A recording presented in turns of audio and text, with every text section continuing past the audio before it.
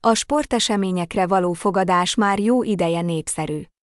Az internet ereje segít abban, hogy minden eddiginél könnyebben fogadjunk. Az online fogadóirodák fő előnyei számosak.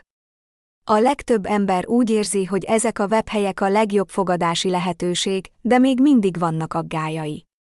A legfontosabbak az, hogy nem könnyű és nem biztonságos. Az igazság azonban az, hogy mindkét állítás nagyon-nagyon távol áll az igazságtól.